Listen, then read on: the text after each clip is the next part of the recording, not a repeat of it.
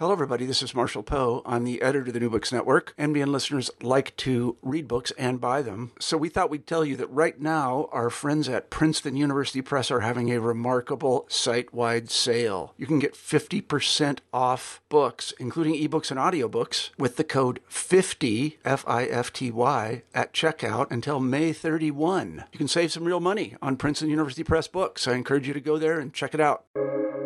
Welcome to the New Books Network. Hello and welcome back to the New Books in Indian Religions podcast. I'm your podcast host, Dr. Raj Palkaran. More importantly, today I have the pleasure of speaking with Dr. Sharada Sugirtharajah, who is an honorary senior research fellow in the Department of Theology and Religion at University of Birmingham, England. Sharada, welcome to the podcast. Thank you for the invitation. Great. We are talking about a recent Routledge Studies in Religion series publication called Religious and Non-Religious Perspectives on Happiness and Wellbeing. Now, you have to tell us the backstory about this. How did you come about to where did this idea come from? That's quite interesting. Some years ago, I don't know, it could be 2016 or 17, a leaflet was being circulated at the university. It had something like MA in Philosophy of Happiness and Health. So I chanced upon it. I read the pamphlet and I thought it's quite interesting. And they had, at that point in time, there was no mention of religious studies or religion. There was mention of philosophy and public policy and things like that.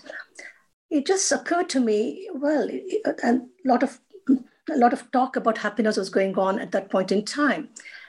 And I thought, let me just find out what this happiness is about. And I thought I was particularly interested to see if religions have to say anything about it or religious traditions. So I organized a conference to test the waters. But before I organized the conference, I did a quick Google search and found that it had gained enormous attention in various disciplines like psychology, health, education, and many other disciplines, and even in philosophy to some extent. But there was absolutely no mention of religion or religious or theological studies. And I was particularly interested to see what religions themselves had to say about happiness. Of course, most traditions talk about it in the context of salvation, liberation, or nirvana. In that context, the kind of spiritual happiness one talks about. But there was a lot of literature on the link between happiness and religiosity, as well as there was a contentious link between happiness and religiosity. And there were plenty of journal articles and perhaps some books too. But then I really could not, I searched and I found, I think I mentioned in my introduction, 3 or 4 books. One is on the Sikh understanding of happiness and the other one, Philosophies of Happiness. And of course, in the Buddhist context, Dalai Lama's The Art of Happiness. And I can't remember, the Oxford Book of Happiness, no doubt.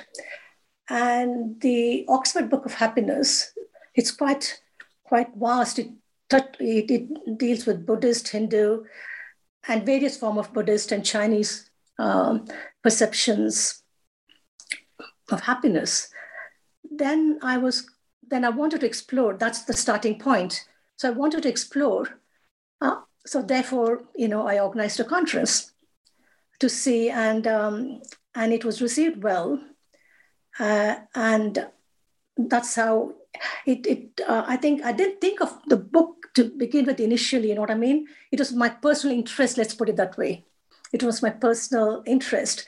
So, and then I reflected on it, and then I thought it'd be a good idea to plan a book. And then I had to enlist more contributors because it's a very small conference.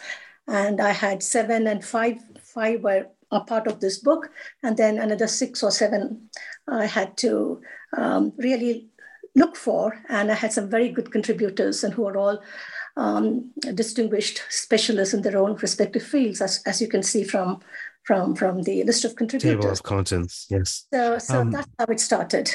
So the title is Religious and Non-Religious Perspectives. Yeah. What are the religious perspectives included, and what are the non-religious perspectives included? Yeah, the religious perspectives include Hinduism, Buddhism, Judaism, Christianity, and Confucianism, and I think 5 religions. I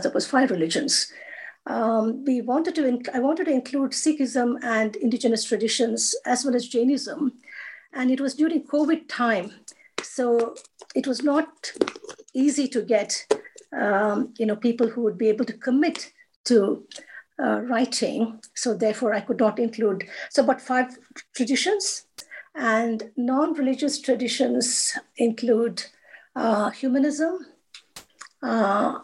positive psychology, psychiatry, and atheism, not in the sense of talking what atheists think about God.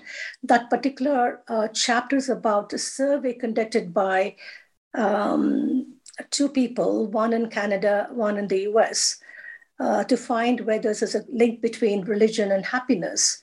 So you could say non-religion, so non-religious perspective. So about 5 non-religious perspectives and about 6 religious perspectives. And Islam too, by the way. I forgot to mention that. So you actually are the contributor for the Hindu perspectives on happiness. And interestingly enough, you also contributed the inaugural chapter on humanism. So maybe speak to both. Maybe since you were actually the contributor. Tell us about Hindu perspectives on happiness. Oh, it's a vast field, isn't it? Oh yeah, only a few millennia of thought there. Yeah. Well, first of all, we all know about the diversity within the tradition, and there are various terms used for the term happiness and as well as for well-being, like ulasa, santosh, sukha, and so many other words. I shan't go into all those. And of course, we have philosophical perspectives, we have theistic perspective, and we have monistic perspective on happiness. Of course, I'm talking about spiritual happiness. So if you are talking about spiritual happiness, the monistic tradition talks about the Atman and the Brahman, and it talks about the universe itself has emerged out of bliss. So the Atman in us is also, how to put it, the Atman is also not a spark of the divine. That's more perhaps, it's the Atman itself is Ananda, let's put it. So the self merging with Brahman is an experience of Ananda, joy. And the divine is called Satchitananda, isn't it? Satchitananda. So in the monastic tradition, it's more of merging of the self, the universal self.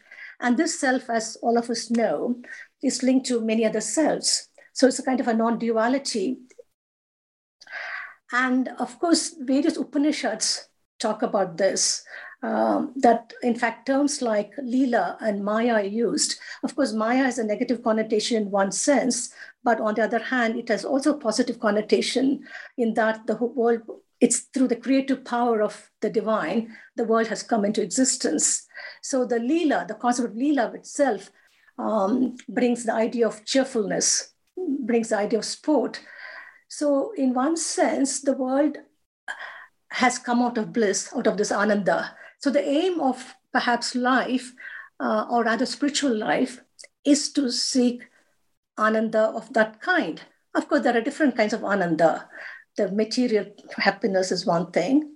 And of course, Upanishads, one of the Upanishads speaks about the discussion between Yajnavalkya and Maitreyi about the wife asking him whether all the riches in the world would bring her happiness. And of course, he says, of course not. And he says, one must love one's wife, brother, sister, or whatever it is, or friend, not for what he or she is, but for the love of the self in each one of us. So it's a kind of, it's not as a doctrine or creed, but more a kind of an awakening of one's deeper self. And that deep awakening of the deeper self is very important. That's what brings nirvana, or that's what brings liberation in the monastic tradition. And in the theistic tradition, one speaks in terms of relationship. And in the Indian tradition, as you very well know, there are different kinds of relationship with a personal deity or God. And Krishna is a good example. Krishna Leela and how Krishna dances with gopis. And again, there's a kind of a sport there that the divine gives impression that everyone, not the impression, rather the divine wants us to know perhaps that each one of us is precious. So therefore, we have many examples of poetry within the Indian tradition, like ranging from Mirabai and her, it's like a kind of a spiritual divine love where God becomes the what do you call, the partner, one spiritual partner, so to speak, in a mystical sense of the term. And so there are different kinds of love within the Indian tradition. And right from Andal and various bhakti poets have exemplified that, and including some of the South Indian Alvas and Nayanmas have spoken about service to God. And some of them even have said they don't want nirvana, they don't want liberation.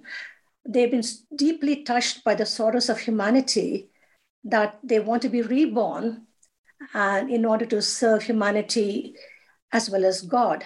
So even I understand, even Vivekananda, when he heard, I think in one of the Puranas, I forget which Purana, where one of the kings, he was quite saddened by the plight of his devotees, the plight of his subjects, because there was a famine or something, and they were suffering enormously. And his prayer was that he did not want freedom from this world, but he wanted to be reborn so that he could participate in the sufferings of people and relieve them of the suffering.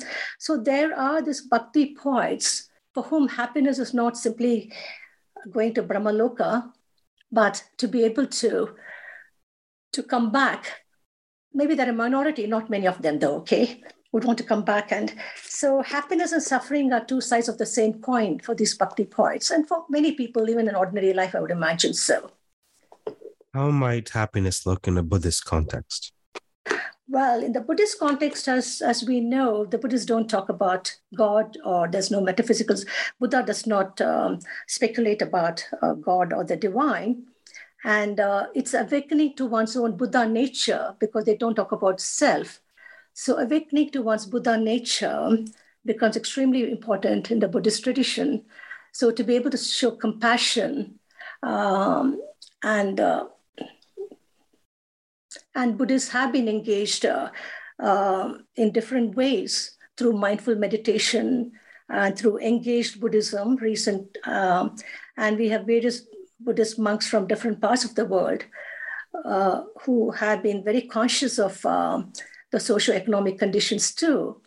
And Peter Harvey brings that very clearly in his chapter, and he's one of those specialists in Buddhism. And do we want to say a quick word perhaps about Taoism and Taoist perspectives? Yeah, so it's one of the books, I can't pronounce the particular book, and the author, she beautifully brings in this notion of a holistic approach to happiness. And whether there is, and in fact, she focuses on one of the books within the text, within the main book called Supreme Happiness or something. And the question is there something called supreme happiness, and how do we attain it? And she goes on to discuss Tao's understanding of happiness, which is very, as I said, very holistic. Then the important thing is to be in tune with Tao, the ultimate, and to be in tune with the natural world. So there's no dichotomy or separation between the sacred and the secular world. So in one sense, so that is the main thing, to be in tune with Tao. And she also talks about, she refers to something similar that we talk in the Bhagavad Gita, desireless action, nishkama karma, and she talks about actionless action. And it is not to be affected by external circumstances, to be able to maintain a sense of calmness in the face of obstacles or sufferings. So she also talks about heart fasting meditation and other kind of meditation where you sit in stillness. Of course, in both the traditions, in Buddhist tradition and in this tradition, understanding the nature of the reality is very important. And so, is that enough? Or so? Sure, absolutely. We'll touch on I'm just some trying key to ideas. recall from my, Oh, it's quite all right, folks. Folks will have access to the link to the book in the podcast notes, and they'll also see the table of contents indeed. And I'm sure interested folks will dive in at their convenience. But let's talk maybe a little bit about, and just while we're touching on the religious perspectives, there are, of course, chapters on Judaism, Christianity, and Islam. Beyond the particular religious perspectives that are discussed in the book, there are non-religious perspectives. I mean, you started off talking about humanism. So what might a humanistic pursuit of happiness look like? Yeah, see, I found the humanistic perspective very, very interesting and very appealing when I read Andrew Cobson's chapter. He's a very leading humanist in the UK and a chief executive of the Humanist Association. And he also has contributed on this particular topic. And I think what is very interesting is that humanists also have a sense of transcendence. They may not talk about religious transcendence, and all these non-religious perspectives in general talk about awe-inspiring experiences as well as sense of transcendence. That's why, that's why I don't want to make this segregation between the sacred and secular. And humanists, what is very interesting is, although they don't talk in terms of afterlife, they don't believe in afterlife, but for them, death brings meaning to life. And that I found very, very, I think it deeply touched me, that most people think of happiness or ultimate happiness. If you can't get it in this life, you can get it somewhere else. And whereas the humanists, just come straight to the point. They said, everyone, happiness is not for some. All of us have equal claim to happiness, Cobson says. And although death is the finality of life, does not cancel the meaning of life. Rather, it enhances the meaning of life for humanists. And they have been very keen, and also humanists, as well as all other non-religious perspectives in the book, talk about both personal and collective happiness. So I think that is what unites all the chapters. There's a sense of, there are 4 or 5 factors that unite all the chapters, religious and non-religious. And the humanists have been involved in righting the wrongs, and they believe strongly in social justice. And they think we cannot be happy unless we are able to make others happy. See, some of us, religious people might use religious categories to talk about bringing happiness to other people. For example, Hindus would say the divine spark is in each one of us. So each one of us is worthy of respect. But I think for humanists, humanity is a starting point. And I'm very deeply fascinated by that. And in fact, that has been my starting point, let's put it, for this book. Not starting so much with God or religion or anything, that humanity is a starting point. And here humanists justify how one can be happy without God. And I don't see any reason why one cannot be happy without God. People can be happy with God and without God. And there's more to it. Absolutely. There's more to it. What about, what does Liz Gulliford say in terms of psychological perspective of happiness? Yeah, so I think she gives an introduction to positive psychology. And as much as she's appreciative of the positive, positive character strengths, that's Martin Seligman talks about in his books. And also, I think it's in 1998, his inaugural address in America, he talked about the positive strengths. And of course, it's in fact, the point is, as much as what her point is that although positive psychology talks about collective happiness, it does not really, in one sense, take it further. It's much later with the second wave of positive psychology, Paul Wong, he talks about deeper kind of happiness, which means turning the negative into positive. It's not simply turning the negative into positive, but to be able to see meaning in suffering. So which the positive psychology somehow, they were trying to move away from the negativity, and they perhaps emphasized, according to Liz, and I agree with her, the positivity to an extreme, the toxic of positivity. And it's almost like, we are blamed for having feelings which are not positive. And I think this has been challenged by many people. This positive psychology stance on this positivity has been challenged by many scholars. And Liz provides an excellent introduction to positive psychology. And also she says that it's important that in her chapter, she discusses about two things, hope and gratitude. And she says positive psychology can be enriched by some of the religious concepts. So therefore, she's trying to bring religious and secular perspectives into conversation in her book. So she talks about Thomas Aquinas, Paul Tillich, and the hope is not something personal. As much as it can be personal, it is also interpersonal, she says. She also says we're all co-workers, she says, okay?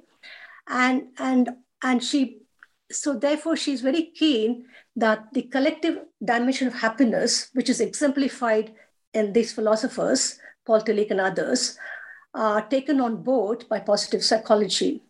So, and again, she makes another important point. She says we cannot take positive psychology's stance on values because they have a very neutral position on values. So she alerts us to the fact that we cannot treat these values as neutral.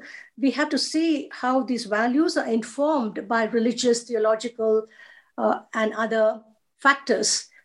So we cannot treat them as sort of value-free. Why is Linda Gask happy to be sad? Yeah, that's because she's a professor, she's emeritus professor, and she herself has gone through, it's based upon a personal experience too. It's not a theoretical piece, so it is more autobiographical, her piece, where having gone through right from her childhood, I've read her other book, the Other Side of Silence or something. Let me see what's here. Yeah, this is The Other Side of Silence. This is the other book she has written. So I read this to understand more of her, and I met her, of course, in person too. And well, having gone through all this, and she has been able to help, because in psychiatry, they don't talk about happiness. It's only in the last 20 years, I think the entry of happiness into psychiatry is very recent. They don't deal with happiness, that's what she said. in her own case, she was treating patients with mental disorders or trying to understand them, okay? And why she talks about sadness being positive. She talks about what is called productive sadness. And she is also very critical of positive psychology, like Liz, more so not taking the socio-economic factors into consideration when we talk about suffering. Suffering is, we cannot attribute that to one's own personality. There are other contributing factors which make suffering more intense and more difficult. And the whole chapter is based on a life journey. So she has, and she also finds suffering to be redemptive, suffering to be therapeutic. So again, all these non-religious perspectives, including Linda, talk about suffering being therapeutic. And of course, there are more Shakespearean tragedies than comedies. So it's somehow there has been a reluctance within positive psychology to take suffering head on, which Paul Wong has done very, very beautifully. He talks about this therapy, deeper kind of happiness. And happiness that comes, something stands on a par with the religious notion of happiness, where, in other words, a kind of a positive detachment. Renounce and enjoy life. What does Paula McGee say about the role of health for happiness? Paula McGee, she's also a professor of nursing, and she looks at the concept of health from global, national, and local perspectives. And she also looks at health in light of socioeconomic factors where power structures are at work. And also she brings to light that health and happiness are seen as in binary terms. And she challenges this binary conception of health and happiness. If somebody is ill, does not mean they are unhappy. It's possibly they can be unhappy, but illness need not be associated with unhappiness. For that matter, disability need not be associated with unhappiness. And she challenges all these notions of disability. Who decides what is normal and abnormal? So she raises all these very intricate, difficult questions. And she also speaks about, towards the end of a chapter, if you can recall, that it's these nurses who have given their life to improving the lives of others. They are least cared for, as the UK situation shows us. I don't know about Canada. They're not paid well. And then she talks about self-care. That's extremely important. So self-care is also, the well-being need not again be associated with this kind of a binary approach to well-being and happiness, or well-being and disability. She challenges all these binary notions in her chapter, in short. Okay. Ryan Cragen and David Speed have a contribution, the title of which is perhaps provocative: Religiosity and Happiness, Much Ado About Nothing. What are they saying? Yeah, I found that quite interesting in one sense. They did a global survey and they found, except the US, the link between religiosity and happiness happens to be quite thin, okay? This happens to be thin. And I think they discussed, if I can recall, they discussed this world survey. There's no robust representation to say that religiosity brings happiness. And they for example, they discuss in light of three things: religiosity in terms of identity, in terms of behavior, I forget in terms of what else it could be. So they say most people, it's more indirect. This is not to say religion cannot bring happiness, but generally in terms of the survey that they had conducted numerous surveys before this too. So in terms of identity, see, when we talk about happiness in a country where one particular religion is predominant, of course, they are supremely happy, I suppose. The minorities suffer persecution. That's their point, okay? One of the points. So it's all relative in that sense. And in terms of see, some people go to church or mosque or to temple, perhaps to find some solace. But more importantly, people want to be part of community, and there's some kind of a support when they go to these places. And that is the other argument. Fascinating. So therefore, and there's no theorizing about religion and happiness. That's what they say. Actually, if I'm not mistaken, we've touched on pretty much every chapter. Maybe just say a quick word, or at least mention the authors of the chapters of the Abrahamic contributions in Judaism, Christianity, and Islam, respectively. Yeah. Okay.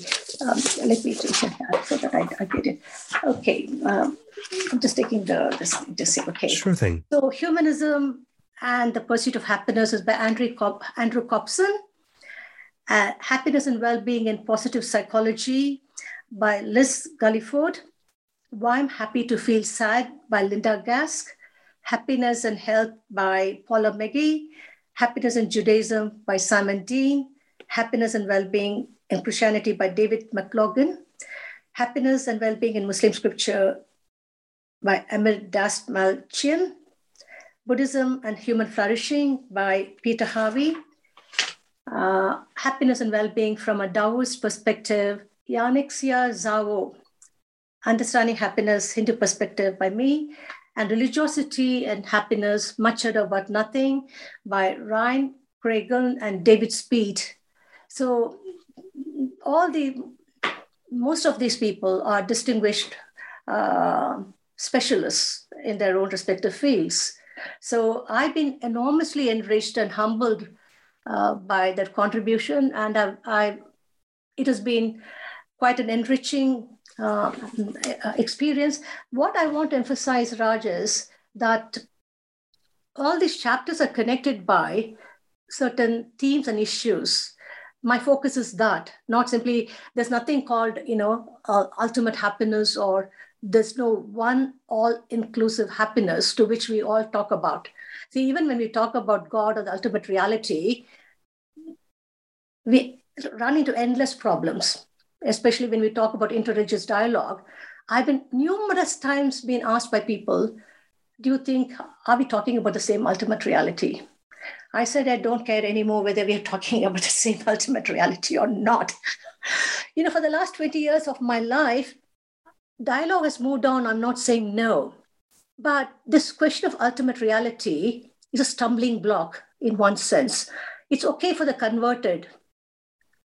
But for most people, and it doesn't matter to me, I'm more interested in the quest rather than the destination. Similarly, when we come to happiness, there's nothing called happiness out there that we're all talking about. Happiness means different things to different people, and we may not even agree. The monistic understanding of happiness will not make sense to someone else. The theistic understanding will not make much sense to a monist, or it'll make some sense, but not absolute sense. So there's this happiness is not a monolithic concept. So it can mean different things to different people. So in one sense, we're not talking, there's something out there common, and we're all referring to that. That's why my focus has been on issues and concerns. Basically, happiness is not the absence of suffering. And all the chapters here talk about happiness being individual and collective, personal and interpersonal, talks about transcendent and transient. So all of them, in their own respective ways, highlight the interconnectedness of humanity. We may totally disagree as far as theological and metaphysical orientations are concerned. We'll never resolve it. People will discuss all the theological nuances year after year, generation after generation. Books will be produced, and some people have more funding to be able to engage with them, okay? But in practice, what I found, this engagement with these chapters, with these authors, is that despite coming from different different disciplines and different orientations, cultural, religious, metaphysical, whatever it is, but there has been some kind of there are concurrences when they talk about these four or five issues, that we are extremely interconnected, and unless the question for me is, do we have to wait for metaphysical interpretations to be right in order to engage with matters on the ground? Of course not. Of course not. Insofar as yeah, and not coming from necessarily a reductionist perspective, but even if one is spiritual or has some religious convictions, one has to concede that the ultimate truth, God, Brahman, the divine, the supreme ontological reality, whatever that is for whomever, that is beyond the scope and perspective of day in and day out waking consciousness in this human body. And so what we are not, the book is called religious and non-religious perspectives on happiness. So this is a discourse of the ways in which we understand and engage with happiness. This is not about the goal. This is just about the path. Yeah, that's very true. You have summed up it quite well.